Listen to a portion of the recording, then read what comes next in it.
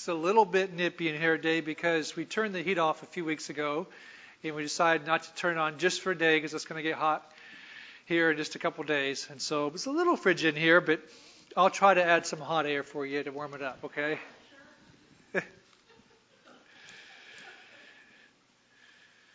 I ignored that, Betty. This morning, the title is, How Can I Get Eternal Life? How can I get eternal life? Who asked this question, anyways? Many people throughout the centuries have asked this question. Many different religions, the ones that believe in an afterlife. The Egyptians had a very, very complex set of things that they did in order to be prepared for what they considered to be the afterlife. Next question is, what is eternal life?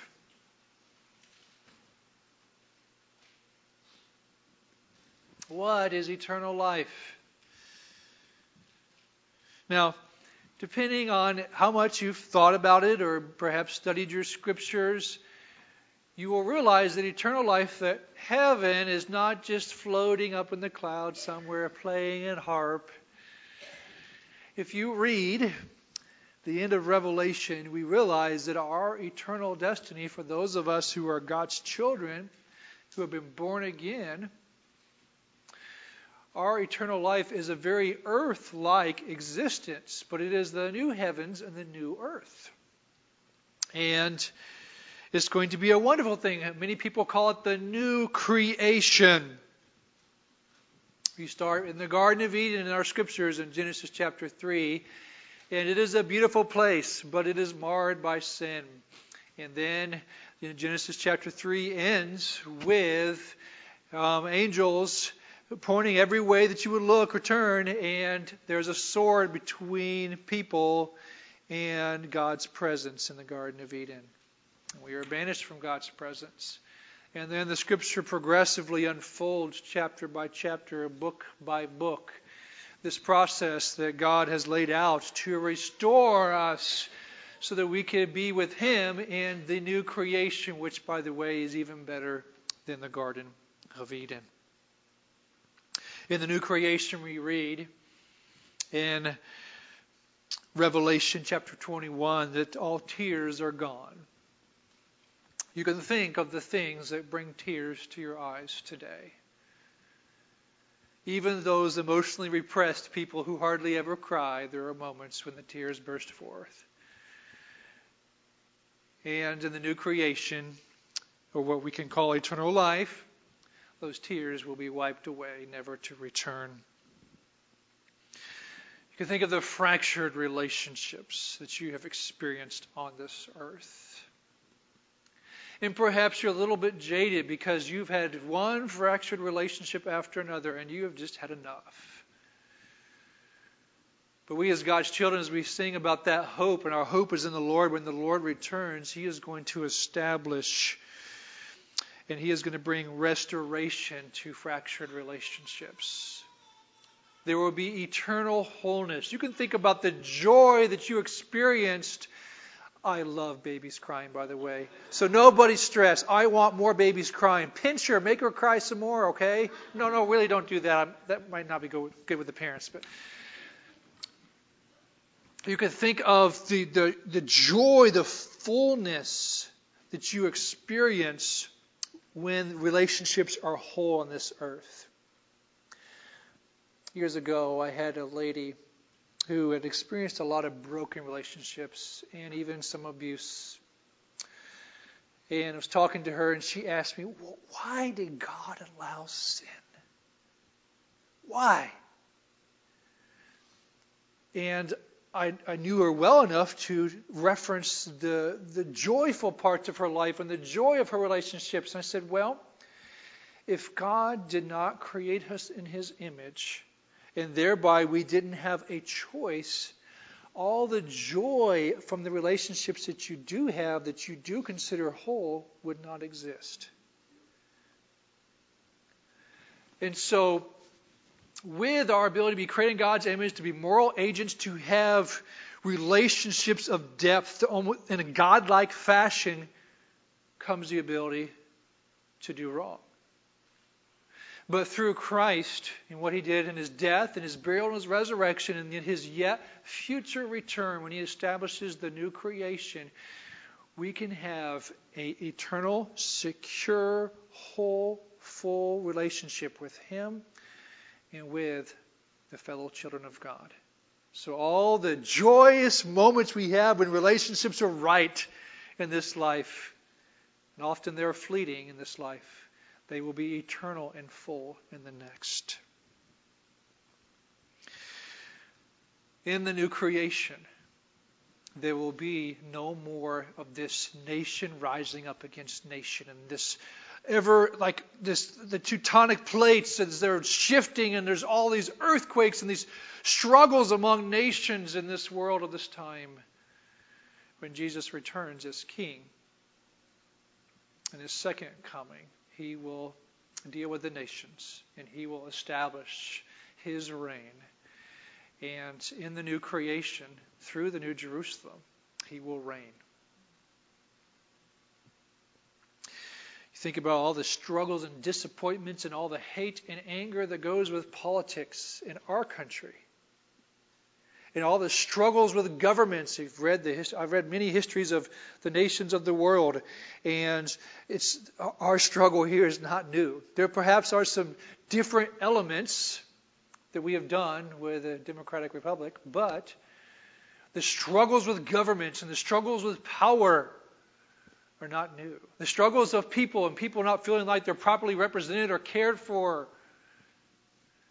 that is not new. And in the new creation, those struggles with government will be gone for all of eternity. There will be no more of these struggles at all. No more fleeting moments of glory for God's children that we experience in this earth, but it will be eternal glory for God's children. And so, as we look at this question of how can I get eternal life, it is much more than a fire insurance plan. It is much more than a formula. And my concern this morning, and I think our scripture passage is going to address this, is that this is not wrong, folks. We use the word simple gospel or God's simple plan of salvation, and that is not wrong. So don't leave this morning saying, I don't believe in the simple plan of salvation. I do. Yet we discover portions of Scripture like what we're looking at this morning when it's talking about, it's answering this very question of how can I be there? How can I have that eternal life in that new creation? That question is answered, and the answer that Jesus gives is very different than the simple plan of salvation. The elements, in some sense, of this idea of how can I get eternal life, the truth is, it is simple. But when you try to bring this truth and present it to a fallen human being who has sin bonded to them, and to understand that they're in the kingdom of darkness, to understand this concept of redemption, of salvation, of Jesus Christ against the kingdom of light, against the kingdom of darkness, and how this is all resolved, is a very complex issue. Let's go to the Lord in prayer as we dig in to our text this morning. And God, as we are looking at these truths this morning, Jesus, as you uttered these words in your amazing,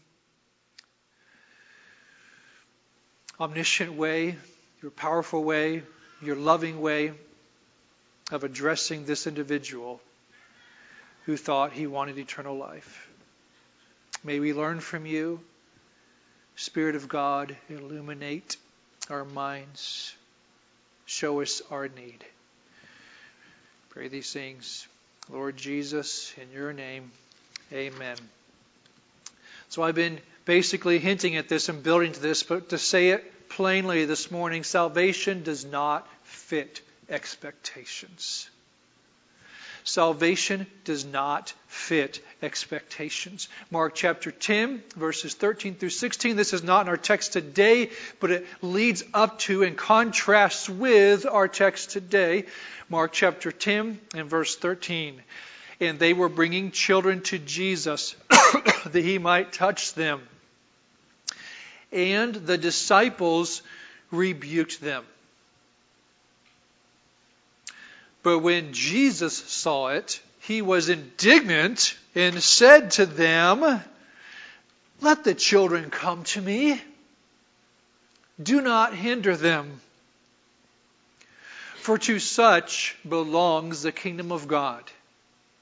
Truly, I say to you, whoever does not receive the kingdom of God like a child shall not enter it." And he took them in his arms and blessed them, laying his hands on them. So as we deal with this, we've been looking at this theme of a child, and we also made application that this word for child could also be used for servant. Weak ones, ones with no status, is the idea that's being used here. In this case, it was talking about age, but also this word child was used in just some previous verses we looked at in previous weeks, talking about greatness and who was great and who was great in God's kingdom. And as Jesus does as a theme throughout all of his earthly ministry, he flips things on their head. The world looks at greatness and power totally different than Jesus does. And he consistently in his teaching flips things on its head.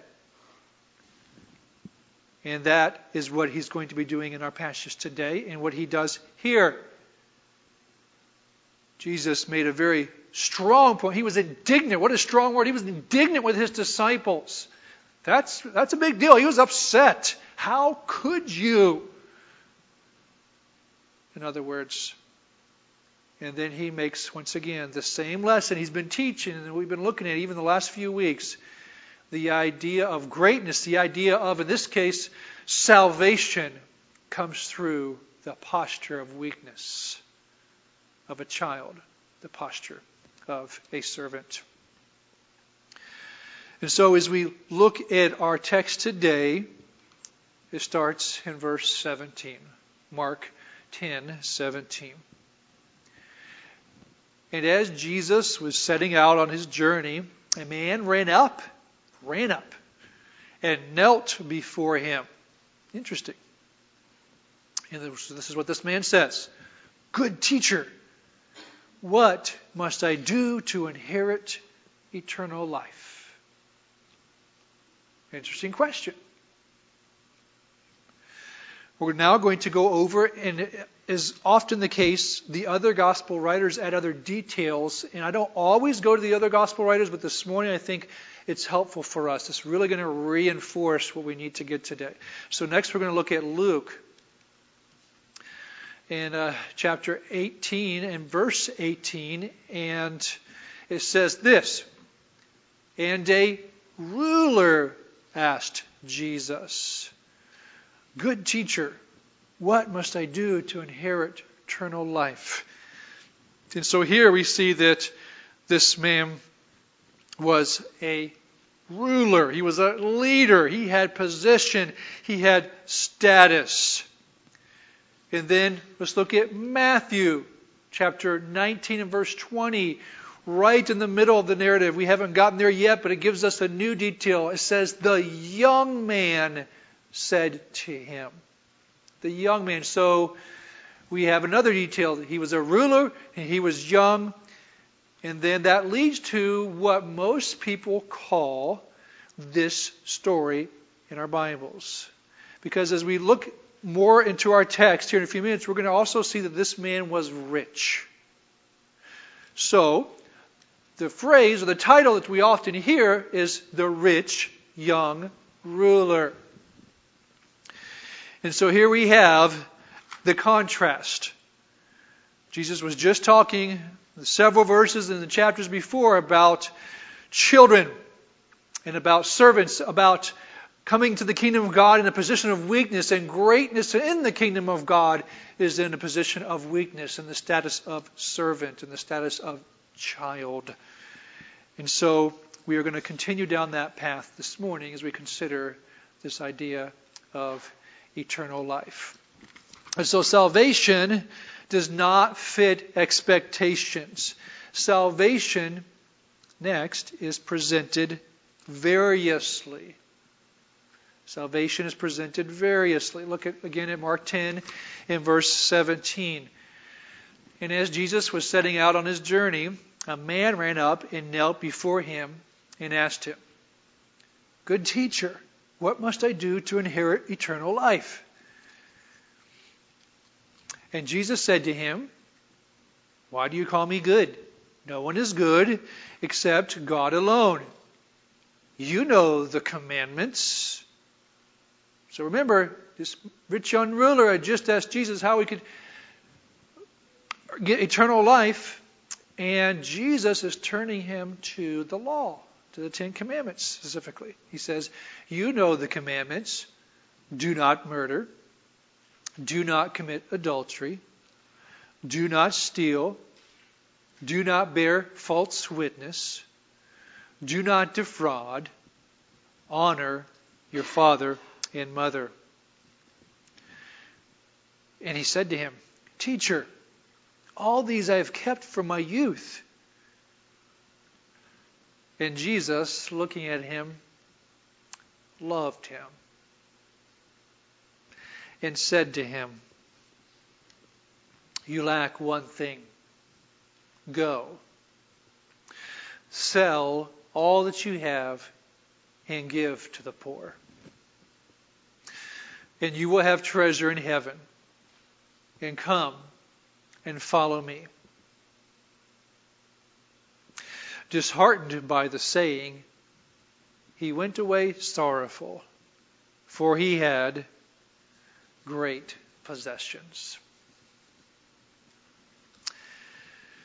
So as we consider how we present salvation to others and those who have not yet believed, this is not the normal way that we think of in presenting it. Here Jesus pointed him to the law, and then next pointed him to his need to sell all of his possessions. I'm going to try to clarify this in a minute, but I want to just stick with my point here, and that is that there are many ways to present someone's need for salvation. And I want to caution you from reducing it to just one way. And if your understanding of salvation is purely limited to what some people would use as the Romans road, that's not bad, but I encourage you to dig deeper and to understand all the components that go into salvation and what it means to be born again and what that means for us, what it means for someone who doesn't believe. God's salvation plan, if we're going to stick with the word plan, it's a master plan. It's a mansion. It is a mansion that you could spend your life exploring. So as we consider the beauty of redemption, the beauty of salvation, of justification, of sanctification, all these things, it is a mansion that you cannot go into every room for your whole life and understand everything in the room. You can spend your life in your private devotions and in hearing on Sunday morning the preaching of God's Word and hear these truths preached and not exhaust them. Their beauty never gets old or fades. And so as we consider presenting salvation to somebody and interacting with people and their needs and their personalities and what we know about them, salvation is much more than perhaps the bullet points that we have been taught. Now here we must consider Jesus' omniscience. Truly, Jesus was able to peer into this man's soul and see things that everybody else could not see. And so that is a consideration, folks, as we present God's truth to others, the truth of salvation, there are things we cannot see inside of their soul. But I also want you to consider that even though Jesus in his omniscience could see into people's soul and see exactly what they needed, many people that Jesus spoke to and presented truth to did not receive it. And even this case here, as Jesus presented exactly according to this man's need, he did not receive it. Now, here I think I'll take a moment here and try to clarify. Jesus is not teaching that in order to be saved, to be born again, that you have to keep all of the law and that you have to give all your possessions away. Jesus was customizing what he did perceive about that man and his need and what his hindrances were to understanding his need for salvation. And so you and I, as we deal with other people and we want them to understand what true life is, spiritual life is, we can exercise discernment. Our own understanding of salvation, but also our understanding of the hang-ups in that person's soul. God has given us the ability to exercise discernment, to see what's going on and make judgment calls. So much so, the Apostle Paul teaches, I think it's to the Corinthians in his letter, he says that we will even judge angels. We have been given a power of discernment that is amazing. It goes along with the new life that God has given us as children of God. But also we've been given a gift. That is the gift of the Holy Spirit. God's presence, the Holy Spirit's presence inside of us, living inside of us. A rich, full ministry that enlightens our minds, leads us, helps us understand. Now, I don't want you to drive yourself crazy with worries that you will not interpret the situation right. At some point, you have to trust God. Rest in the Lord. Now, if you are not strong in the Lord and you are attempting to serve the Lord, that is something you can address. If you are weak in the Lord, that is something that you can address. But when it comes to, hey, I'm walking with the Lord, I'm trying to do what's right, I'm generally obedient, I'm generally spending time with the Lord in fellowship with Him and in prayer and in His Word on a regular basis, then rest in Him that He'll use you and trust Him for the rest. Also, as we're considering our own discernment and the Holy Spirit's leading, I want to take note here that Jesus looked at this man and He loved him. And that is a consideration for us. Sometimes because of the pressure we have received that we're supposed to be good Christians and good witnesses, we're responding more to the pressure to be a certain way than we are to just loving God and loving others. And that is unhealthy. We are not to treat others as just objects of our program. They are people to be loved, people to be understood and discerned about.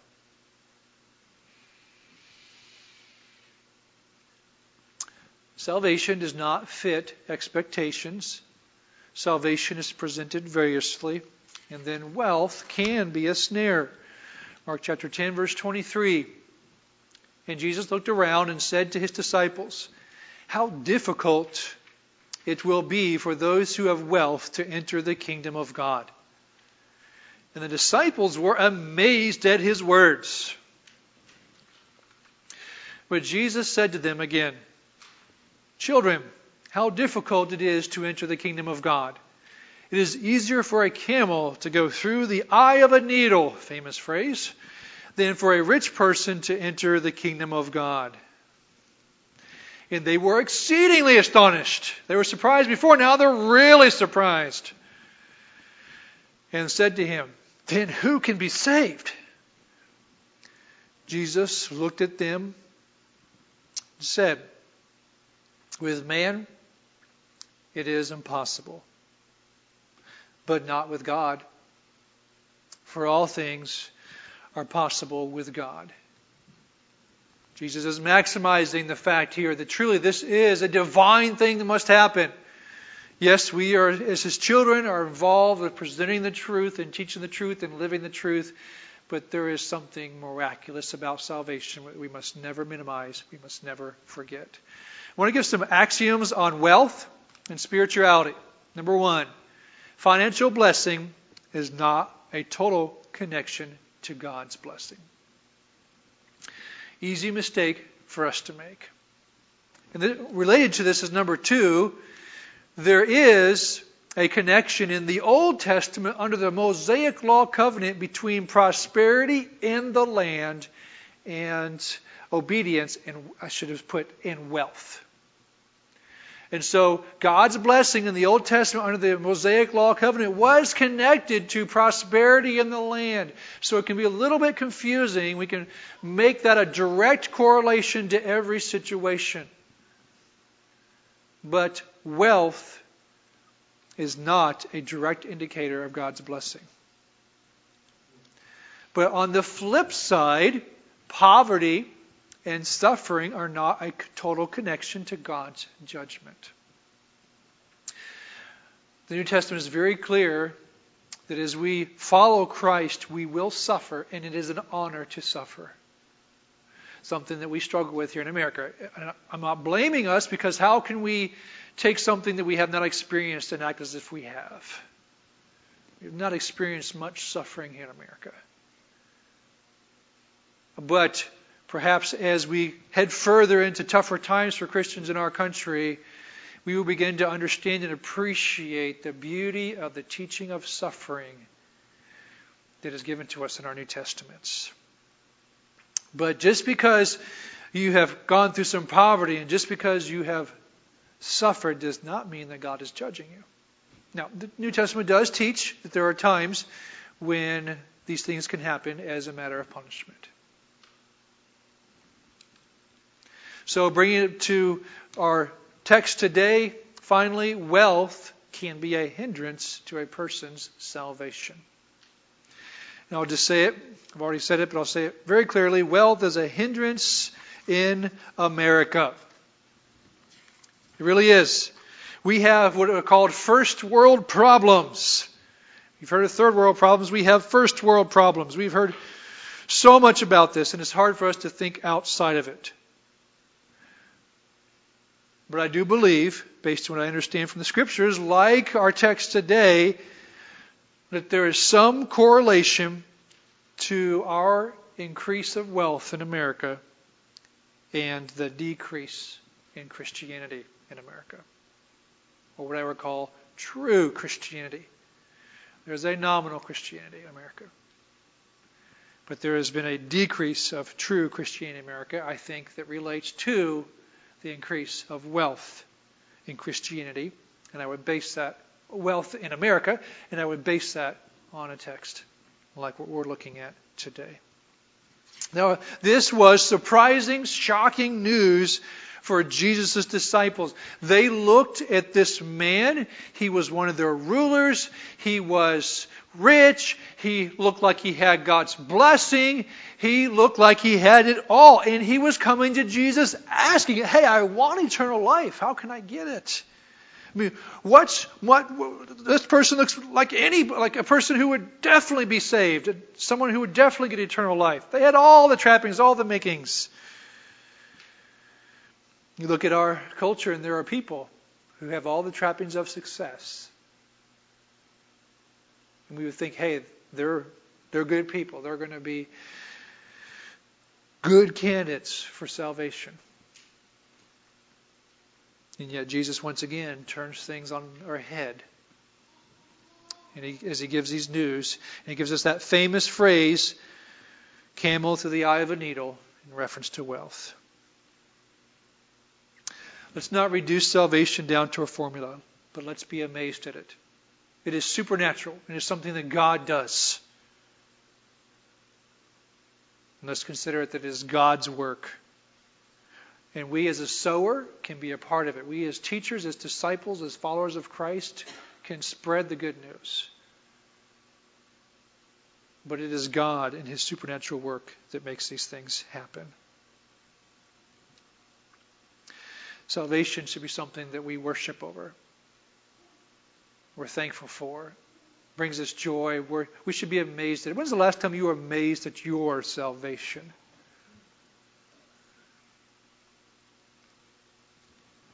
Salvation does not fit expectations. Salvation is presented variously. Wealth can be a snare. And then finally, life following Christ is not a waste. Once again, as Peter is seeing this, something comes to his mind. He's like, he saw this man reject and walk away. And so what comes to Peter's mind? This is what comes to his mind. Mark 10:28. Peter began to say to Jesus, "See, we have left everything and followed you." Jesus said, "Truly, I say to you, there is no one who has left house or brothers or sisters or mother or father or children or lands for my sake and for the gospel, who will not receive 100-fold now in this time houses and brothers and sisters and mothers and children and lands with persecutions, and in the age to come eternal life." But, again, one of Jesus' famous phrases in His ministry, He turns things upside down, but many who are first will be last, and the last first. Here's something that I think could be lost on many of evangelical Christians, because we've reduced it down to a formula and to a prayer. Many people have walked the aisle and prayed the prayer and done the formula, and yet their life shows nothing of it. They went for a life insurance plan or a fire insurance plan, and yet it's seriously doubtful that they truly know Christ, because salvation is connected to a lifestyle. And if you notice in Jesus' words to the rich young ruler, He connected his following Christ and inheriting eternal life to the way of a Christian. It's not that the lifestyle of a Christian earns salvation. That is very clear in our New Testament. However, the resulting lifestyle of a Christian truly being born again clearly demonstrates that they were a follower of Christ. They're not perfect. They fall, they stumble, they rebel. But clearly, as you look at their life on the whole, is somebody who is attempting to follow Christ in His power with His strength. And so here, Peter picked up on the fact that, hey, this man rejected the lifestyle along with the fact that he wasn't born again. And Peter says, but we have left everything. What's in it for us? Here's a rich man who had everything and he rejected eternal life and rejected the lifestyle. And yet we've left everything. What do we get? It's kind of what Peter is saying. And Jesus is consoling Peter. I don't know if it's a rebuke. I'm not sure. That, hey, following me is not a waste.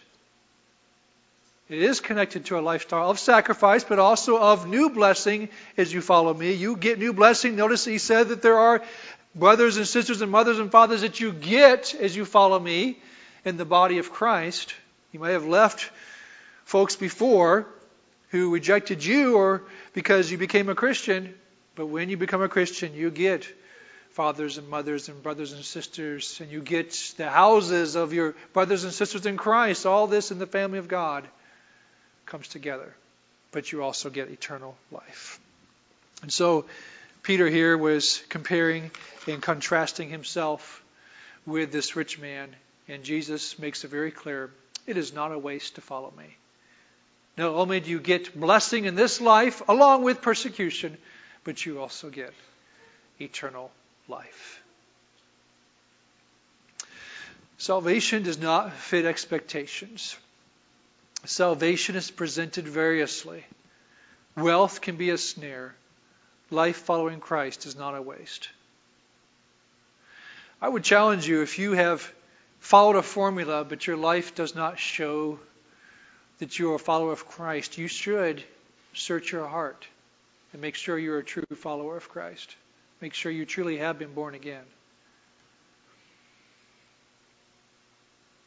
But if you have confidence in your soul that by God's grace you are a child of God, I next would challenge you to rejoice, to celebrate, to investigate the beauty of salvation that has been given you. And then finally, for those of you who are true children of God, as you present your salvation to others and you're a witness to Christ, don't reduce it to a formula. It is much richer than that. Take a few minutes and respond to the Lord.